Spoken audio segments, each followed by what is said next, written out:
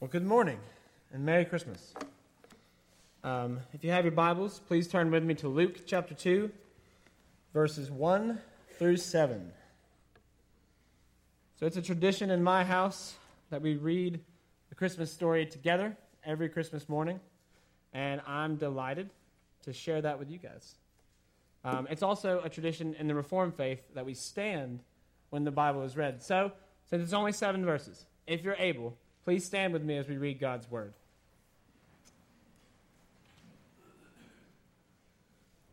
This is the Word of God. In those days, a decree went out from Caesar Augustus that all the world should be registered. This was the first registration when Quirinius was governor of Syria. And all went to be registered, each to his own town. And Joseph also went up from Galilee, from the town of Nazareth, to Judea, to the city of David, which is called Bethlehem, because he was of the house and lineage of David, to be registered with Mary, his betrothed, who was with child. And while they were there, the time came for her to give birth. And she gave birth to her firstborn son, and wrapped him in swaddling clothes, and laid him in a manger, because there was no place for them in the inn. The grass withers and the flower fades, but the word of our God will stand forever. You may be seated. Let's go to the Lord in prayer. Father, we thank you for this day. Lord, we thank you for Christmas and what it means and what we can reflect on this morning. I pray that you would be with us now as we hear your word and as we speak of it and as we seek to understand it. I pray that you, Holy Spirit, would come and illuminate our hearts and our minds, that you would be speaking this morning and not me, because we desperately need your words and not mine. I say these things in the name of Christ and for his sake. Amen. So Christmas is a pretty exciting time. It's a time of the expected and the unexpected. This morning, I'm sure as well as this afternoon and this evening, we've all opened presents and we all will open presents that we either thought we were going to get, that we had no idea we were going to get, and that we loved, or maybe we didn't. I love to watch old Christmas videos of my brother and I, because you can tell which presents we were really excited about. Or you can tell the presents that we weren't very excited about. It was usually socks. We never really liked getting socks. But you could always tell the ones that we expected or didn't expect as well. Well, in the same way, whenever God chooses to work, especially around Christmas, it's usually in unexpected ways. And he usually does unexpected things. And whenever he works, you and I, as his people, should do 3 things. We should seek to look for the ways that God works in unexpected times, through unexpected people, and in unexpected ways. We see this first point in verses 1 through 3 of Luke 2. So Luke begins by telling us about the birth of Christ. He in this first chapter, told us that the angel Gabriel, he came to John the Baptist's parents and announced John the Baptist's birth. And then he comes to Mary and announces Christ's birth. We also see that Gabriel spoke to Joseph in Matthew's account during the time of John's childhood. And during that time, Jesus is born. Luke does us a favor also. He tells us the historical setting of when Jesus was born. Because without Luke's account, we really would have no idea when it happened. So he tells us that it was while Augustus was emperor of Rome, and he issued a decree to register all of the Roman world. Now, there are a few important things to notice about that. First off, who in the world is Caesar Augustus, and why is he important? Well, Caesar Augustus, his name was Octavian, and he was the first Roman emperor. He was the adopted son of Julius Caesar. And in the year 27 BC, he ruthlessly put down any opposition to his rule and became the emperor. And after doing so, and after putting down all other opposition, the Roman Empire entered something you might have heard about in your freshman world history class. It's called the Pax Romana, which means Roman peace. So it's one of the closest things to world peace you actually get. Now, it's peace bought with the Roman spears and swords, but it's peace throughout the empire. And so, during this time, there seems to be peace on earth. Now, Augustus was held as an emperor who brought peace to the whole world. Now, if you look at verse 1, you'll see that it says all the world should be taxed. I know in the NIV it says all the Roman world, because the words actually mean all the inhabited world. What it's showing is that in the time where people lived, because the Roman Empire, it was most of the world at that time. And at that time, there seemed to be peace, because Augustus ruled, and he conquered pretty much everything. But Luke isn't just showing us when the birth of Christ happened, though that's important. He's showing us something else. He's contrasting this man, Augustus, who seems to rule over the world, with a small peasant baby that's about to be born. To understand that, we're going to look at Augustus just a little bit more. So the name Augustus is a title, and it means holy or revered. Now that's something the Romans only said of their gods. Now if you know anything about Caesar or Rome, you might know that Caesar was held as a god.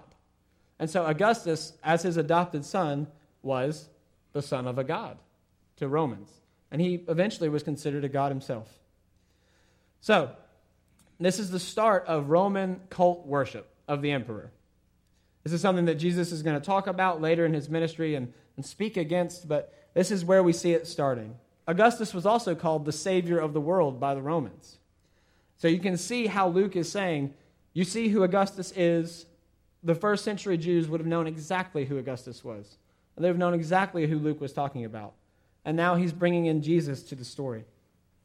He was called the Savior of the world because his rule brought peace through conquest. Not only that, look at verses 1 through 3.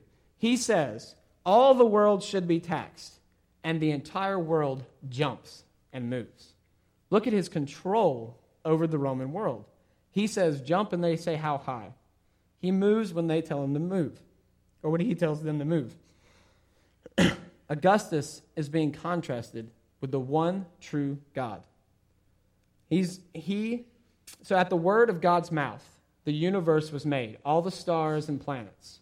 At the word of Augustus's mouth, the whole Roman world moves and gives him money. He's being shown by Luke as the Romans consider him God. And this registration would have shown Roman ownership over not just the empire, but Israel. And that was reserved for Yahweh alone. Now, why am I giving you a history lesson on Christmas? I know what you're thinking. Talk about Jesus. I'm getting there, I promise. But the point is, whenever God chooses to work, it's at a time when we often already have a God for ourselves, and we don't think we need another. You see, why? Augustus was a God of peace that the world had. Why did they need another? Augustus had brought the Pax Romana to the world, one of the closest things to world peace. Why did they need a Messiah, a Prince of Peace? This is what the world must have been thinking. Augustus seems to have control over everything. I mean, he says move, and the whole world moves. Why do they need a God who's in control of all things? That must have been the thoughts running through people's minds.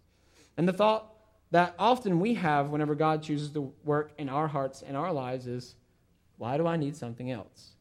We already have our spouse, our kids, our money, our jobs, our sports team, our cars, whatever it is. We already have these things. Why do we need something else? See, that's the thought that we have because we think maybe God isn't needed. But we also have another thought. A lot of the times when God comes to work, it seems rather inconvenient for us. Let's just think about this for a moment. Imagine today if the president said we had to go back and move to our own hometowns. Now, some of us are from Clover, Gastonia, Charlotte. It wouldn't be that hard. A little inconvenient, but not that hard.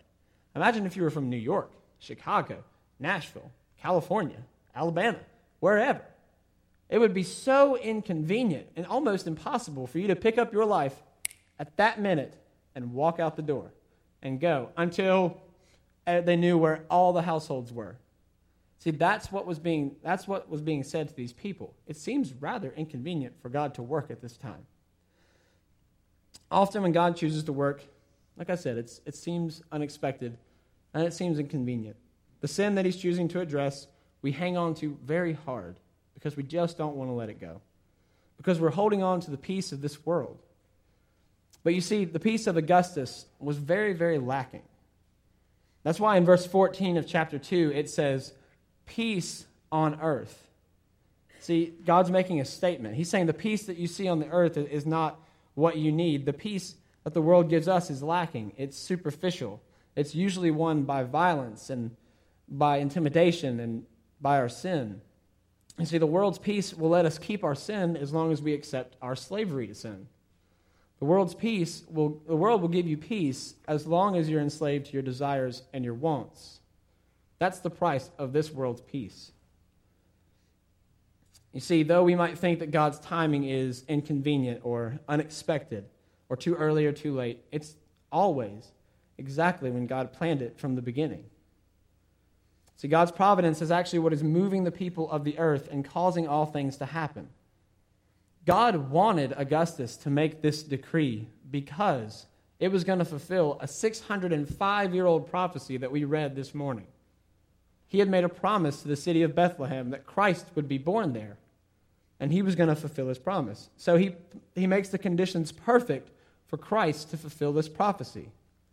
See, it isn't Augustus or the world or us that are in control of the world and its timing. It's God. His timing isn't convenient, it's not useless, but it's perfect.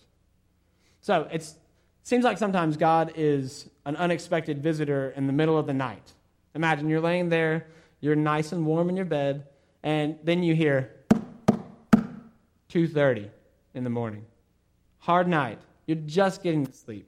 You don't really want to get up, but you keep hearing, and you think, maybe it'll go away. Maybe I don't have to do anything. But you keep hearing it. So you get up, you wrap yourself in warm clothes, frustrated, you open the door, and it's your neighbor. Maybe they are locked out of their house. Maybe they need sugar. I don't know. But they're there. And they're at your door at 2:30, and they're asking for your help. So after a little bit of arm pulling and twisting, you go outside and you help them, not very happily, but you help them. Sometimes that's the thought we have with God. God seems like an unwanted guest who just shows up in the middle of the night. Because often we're comfortable. We don't want to change. And we definitely don't want the hard work to change, especially if it means giving up some of our sin. That's sometimes the thought that we have. Now, that's not always our thought, because Christ does redeem us, but at times it is. Instead, we should remember that God is all-knowing, and he is in control of all things. He has better timing than all the clockmakers in the world. He knows exactly when we need him and exactly when we will actually listen to him. And that is when he chooses to work. So whenever he does choose to work at the unexpected time, don't feel inconvenienced. Don't feel like it's unneeded. Remember, he knows you perfectly. He knows exactly what you need, exactly where we need to improve to be like Christ, because we all need that. Pray and ask the Holy Spirit to help you embrace the timing of God and accept the either tough or the easy changes that he may be bringing in your life. But we also see that God chooses to use unexpected people. Luke pulls his focus in verses 4 through 5 from the entire Roman world to two people. These are two seemingly unexpected people, Mary and Joseph, that he chooses to have be the parents of the Christ. Let's look at Joseph first. He's a man who lives in Nazareth, and what we hear about Nazareth in John's gospel is it's a no-name town. No great prophet is from there. It seems to have a reputation of nothing good coming from it. And it's just this insignificant little village. You never hear about it in the Old Testament. So it seems like Joseph is a country bumpkin from a no-name town, just working his job as a carpenter, and then an angel shows up. He's a nobody in the eyes of the world. He's not rich. He's not famous. So the eyes of the world aren't on him. But if you were to later today turn to Matthew's gospel and you read chapter 1, it's a genealogy. And what you see is that Matthew is the descendant of royal blood. He is the son of kings. And there's one interesting name there. It's Jeconiah. Now, if you go in the Old Testament, you'll see Jeconiah was cursed. And God said, none of your offspring will ever sit on the throne of David. So, let's look at Joseph again. He's apparently a country bumpkin, a no-name carpenter from a no-name town, and he is from a cursed line. The thought that should pop into our heads is, how and why would God ever use a man like that? See, God redeems this man's past by having Jesus be his adopted son. See, since Jesus isn't his biological son and he's adopted, he's an heir to the throne. Just as Augustus was the adopted son of Caesar, Christ is the adopted son of the king of Israel. And so he becomes the true king. He has a legal right to the throne. He is our king, truly and rightfully. See, God uses the people that we deem to be unfit by our standards to show the wonder and the mercy in his great redemption. He redeems us, people who hate God, people who are by no means worthy of serving him and being used by him. And what does he make us? Elders, deacons, preachers, Sunday school teachers, nursery workers, moms, dads, grandmas and grandpas. It seems to be God's habit to choose the people that are least likely in man's eyes to do the greatest things in God's eyes. Now we look at Mary. Mary's about 12 to 14 years old whenever she marries Joseph. And she's pregnant with Jesus. It's the custom then to get married at that time because, well, you die around 50. So, she's an adult in their eyes. And so she's married. And we know by verse 5 and in Matthew's account that they're newlyweds whenever they go to Bethlehem. So we also know that they're poor, because if you look later in Luke chapter 2, they offer a sacrifice, and it's the poor people's sacrifice, because they can't afford a lamb. So they give 2 turtle doves or 2 pigeons. So not only that, but remember, Mary still, even though Joseph married her, was pregnant before she was married. And in the eyes of the people around her, she was an unfaithful wife that was taking advantage of Joseph's kindness. Now, that's not what she was, but that's what the people saw her as. She was also a very humble lady. Whenever Gabriel comes to Mary to announce Christ's birth, she just submits. She humbly says, "Here's the maidservant of your Lord." And she goes about doing what God asks her to do. Even though it's going to be hard, even though it'll be very difficult, she does it. Though she seemed like an unfit mother to the people around her, she's a model of humble submission to our God and King. Now, this ought to show us, no matter what your circumstances are, no matter who you are usable by God. A lot of the times we say things like, it's just not the right time. I don't have any money. I don't know the Bible at all. I'm just so sinful. God cannot use me. If you were to go through the Bible, and if you were to look at the people that God used, you would be amazed at the sinfulness of those people. Moses was a murderer. Gideon was a coward. Samson was a hothead. David, the man after God's own heart, was an adulterer, a liar, and a murderer. And John the Baptist had doubts about Christ being who he was. You are no more sinful than they are. Beloved, you and I are not the first people, the first sinful people that God ever chose to accomplish his will on this earth. Your sin is not so great that his sovereignty can't use it to bring about his purpose. You cannot mess up the plan of God with your sin. He is greater than our sin. Think about Augustus, a pagan king who wanted nothing more than money in his pocket. And what did God do? God uses him to make the conditions perfect to fulfill a prophecy he knew nothing about. God uses this man who has no good motivations to bring the Messiah exactly where he needed to be. Take heart and trust in the God of redeeming grace. No matter how sinful we are, he is greater than our sin, and he can use us. He used a pagan king, a seemingly unfit carpenter, and a teenage mother to bring Christ into the world. He can use me, and he can use you. So in the 1800s, there's a man, and he seems to be the most unexpected leader you could ever think of. A short history of what he did. He had 3 years of formal education. He goes into business, and he fails. He runs for legislature, and he's defeated. He goes into business again, fails.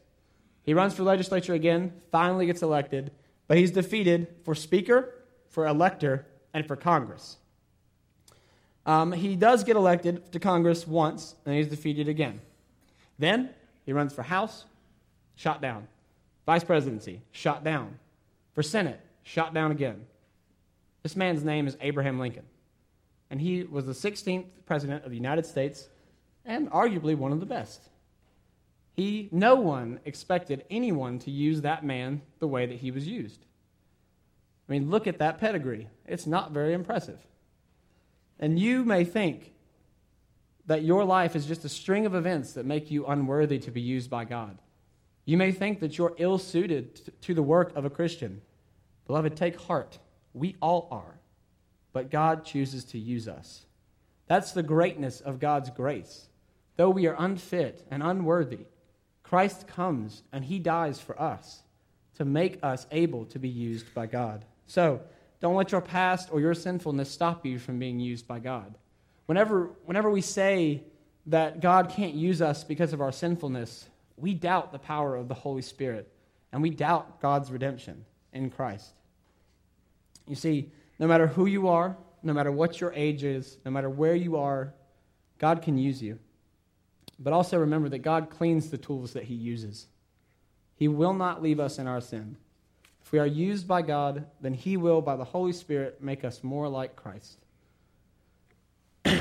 Seek out places to be used by God, whether it's in the nursery, Sunday school, youth, children's church, an elder, deacon, whatever. Look for places to be used by God. There are many places that he wishes to use you, whether it's in your classroom, your lunchroom, your kids' school, wherever. I'm sorry. Look for the places that God desires to use you and follow his call and be his instrument. So lastly, we look for Christ to come in unexpected ways. Look with me at verses 6 through 7. Luke finally tells us about Jesus' birth. They were in the city of Bethlehem during this registration for the census, and Mary is about to have her baby. It says that while they were there, the time came for her to give birth. Luke describes the birth of Jesus very shortly and very simply.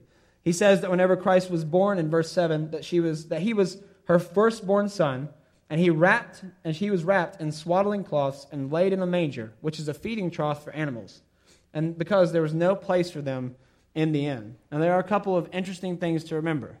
Joseph and Mary have traveled 80 to 90 miles on foot, maybe with Mary on a donkey. That's a long and a hard, slow journey to make with a wife who is so pregnant she's about to give birth. And not only that, but when they get there, they possibly had a place to stay, but now it's full. So when they're there, they're scrambling for a place to stay. The town is filled with people who have to have a place to stay until the registration is over. So the inn, now that's something to think about too. It can either mean a hostel or a hotel, a place where you could go and pay for a room, or most likely what it is just a guest room, because the word means guest room. So what likely happened was this, that Joseph and Mary arrived, and they had a place to stay, but the guest room is too full. And so in those days, in peasant homes, there were two levels to houses. One was where people stayed, and the next one was where animals stayed, likely built over a cave or something like that. So the owner of the house says, well, I don't have any room up here, but you're welcome to stay with the animals if that's okay with you. So they choose to do that. Now, whether it was overcrowding or whether it was he just didn't want a newborn baby born with all those people around, the family of Jesus is pushed into an animal stall. What a terrible place to give birth. Around animals and everything that goes with animals. Jesus is born, and Mary wraps him up, it says in verse 7, in swaddling cloths and lays him in that feeding trough. She wrapped him so that his bones would stay straight and stay together because they're weak after birth, and also to keep him warm. Now, to the rest of the world, this is just an ordinary birth of a peasant kid to poor peasants. But there's something else going on. Now, the fact that Jesus is Mary's firstborn son shows that it's the first kid. It shows that he has the right to the inheritance of his family and that he is the legal heir to the throne of David. That's important because that's what the Messiah is supposed to be. The Messiah is supposed to be the king from the line of David. And the Messiah is here as a helpless little baby in the feeding bucket of donkeys and oxen. Now, this was a curveball to the Jewish people. It shouldn't have been because God had told them about it from generations, but they didn't listen. They had a different plan for the Messiah's coming. They wanted the Messiah to be a conquering king who came in on a white war horse and threw the Romans out of their country. This was the leading idea of what the Jew thought the Messiah should be. But what a change-up God throws on them. Not a conquering king, but a humble one, as a baby, in a manger. You see, oftentimes, we think we know exactly how Christ should fit in our lives. We have the exact place for him. But what happens is God comes and he skips over our plan and he does his plan, because his plan is so often better. And we get angry at him for that. How dare he do that? This is my life. I'm in control of my life. I get to decide my future. Christ comes to show us that you and I are not in control. God is the one who directs the world. This may be our life, but God rules over it. God is the one who directs everything. We make real choices and we make real decisions, but God plans the future. Because as a certain Christmas song that I like says, it says, "Who would have dreamed or ever foreseen that we could hold God in our hands?" That's exactly what Mary does. As she swaddles Jesus up, she is swaddling the creator of the stars, of the universe, of galaxies. And he's lying in a feeding bucket. That is amazing that he would do that. As Kyle said last night, this sleeping child that you're holding is the great I am. Yahweh, the covenant God of Israel, was a baby. He took on human flesh. That should amaze us, because that is amazing. Last quote. Dr. Kelly, smartest guy I know, smarter than me and everyone else I know combined. He said, "We will not feel out of place in heaven because someone with our nature sits on the throne." That is the point of Christmas. God became a man. He has human flesh. The Creator took on the created. The Almighty God became a helpless baby. The Lord of the universe needed his diaper changed. That is the point of Christmas. He has been where you are in every place of your life because he is a man, and he will always be a man. He sits on the throne of heaven, and every plan that God makes passes through the nail-scarred hands of Christ because he loves you and because he feels everything you feel. He felt pain, sorrow, grief, happiness, joy. He had people walk out on him. He had people be with him till the end. Jesus knows how it feels. The Bible says he was tempted with every sin, but did not sin. That should give us comfort, and that should give us grief. Not grief, comfort. So, there are 2 times that Jesus is wrapped in cloths. The same word is used one more time. It's in Luke 23:53. They've taken him down off the cross, and they wrap him in linen, and they bury him. Even at the beginning, Jesus is making his intentions very clear. It is to come to die for us, to be a sacrifice. The Jews thought the Messiah was going to be a conqueror, not a sacrifice. But that is what he chose to be. So, Christmas, as much as it is a time of giving and receiving, it's a time of planning. I mean, I know in my house we have to plan when we're going to go to my mom's side of the family, my dad's side of the family, when we're going to get together with my brother and my sister-in-law, and all sorts of things. And I'm sure y'all, like me and my family, have planned out most of the season. And so we're all planning our Christmas Eve, day, and week, and then something happens. Then someone gets off of work late, someone has to go out of town, just something changes everything up, and it's like a nuclear bomb fell on our Christmas traditions, and they're everywhere, and we have to pick them back up and put it all together. Oftentimes, that's how it feels when Christ comes. We have a plan for our life. But Christ comes in, and his plan is a little bit different. Things are going well, and then boom, Christ decides to deal with the sin that we've been harboring for months. And so it changes things up on us. Instead of scrambling to fix our lives back the way that we thought they should be, back to our perfect plan, we should just embrace this plan of God. Even though it may be hard, even though it may mean a drastic change in our life, it is for our good. Like I said, God's plans are better than us because he has infinite and intimate knowledge of who you are. He is the God of all the universe who is a child, and then who grows up to be a man. Like we said, the nail-scarred hands of Christ are holding the plans of God for you and I. So stop trying to direct every point of your life. Instead, put his kingdom first, and he will give everything that you need to you. So in closing, Christmas is a time of the unexpected and the expected. More than unexpected presents and gifts, it's a time of a very unexpected arrival and a very unexpected coming, when the God of the universe, who holds all things in his hands, came, became a man, and he died for us. If you haven't accepted that unexpected gift, please do. It'll change everything. And if you have, embrace God's timing. Embrace his plan and the people that he uses. And accept the way that he comes, even though it's often unexpected. Let's pray. Our Father and our God, we thank you again for Christmas. And we thank you again for your Son and how he loves us and how he came and how he died for us.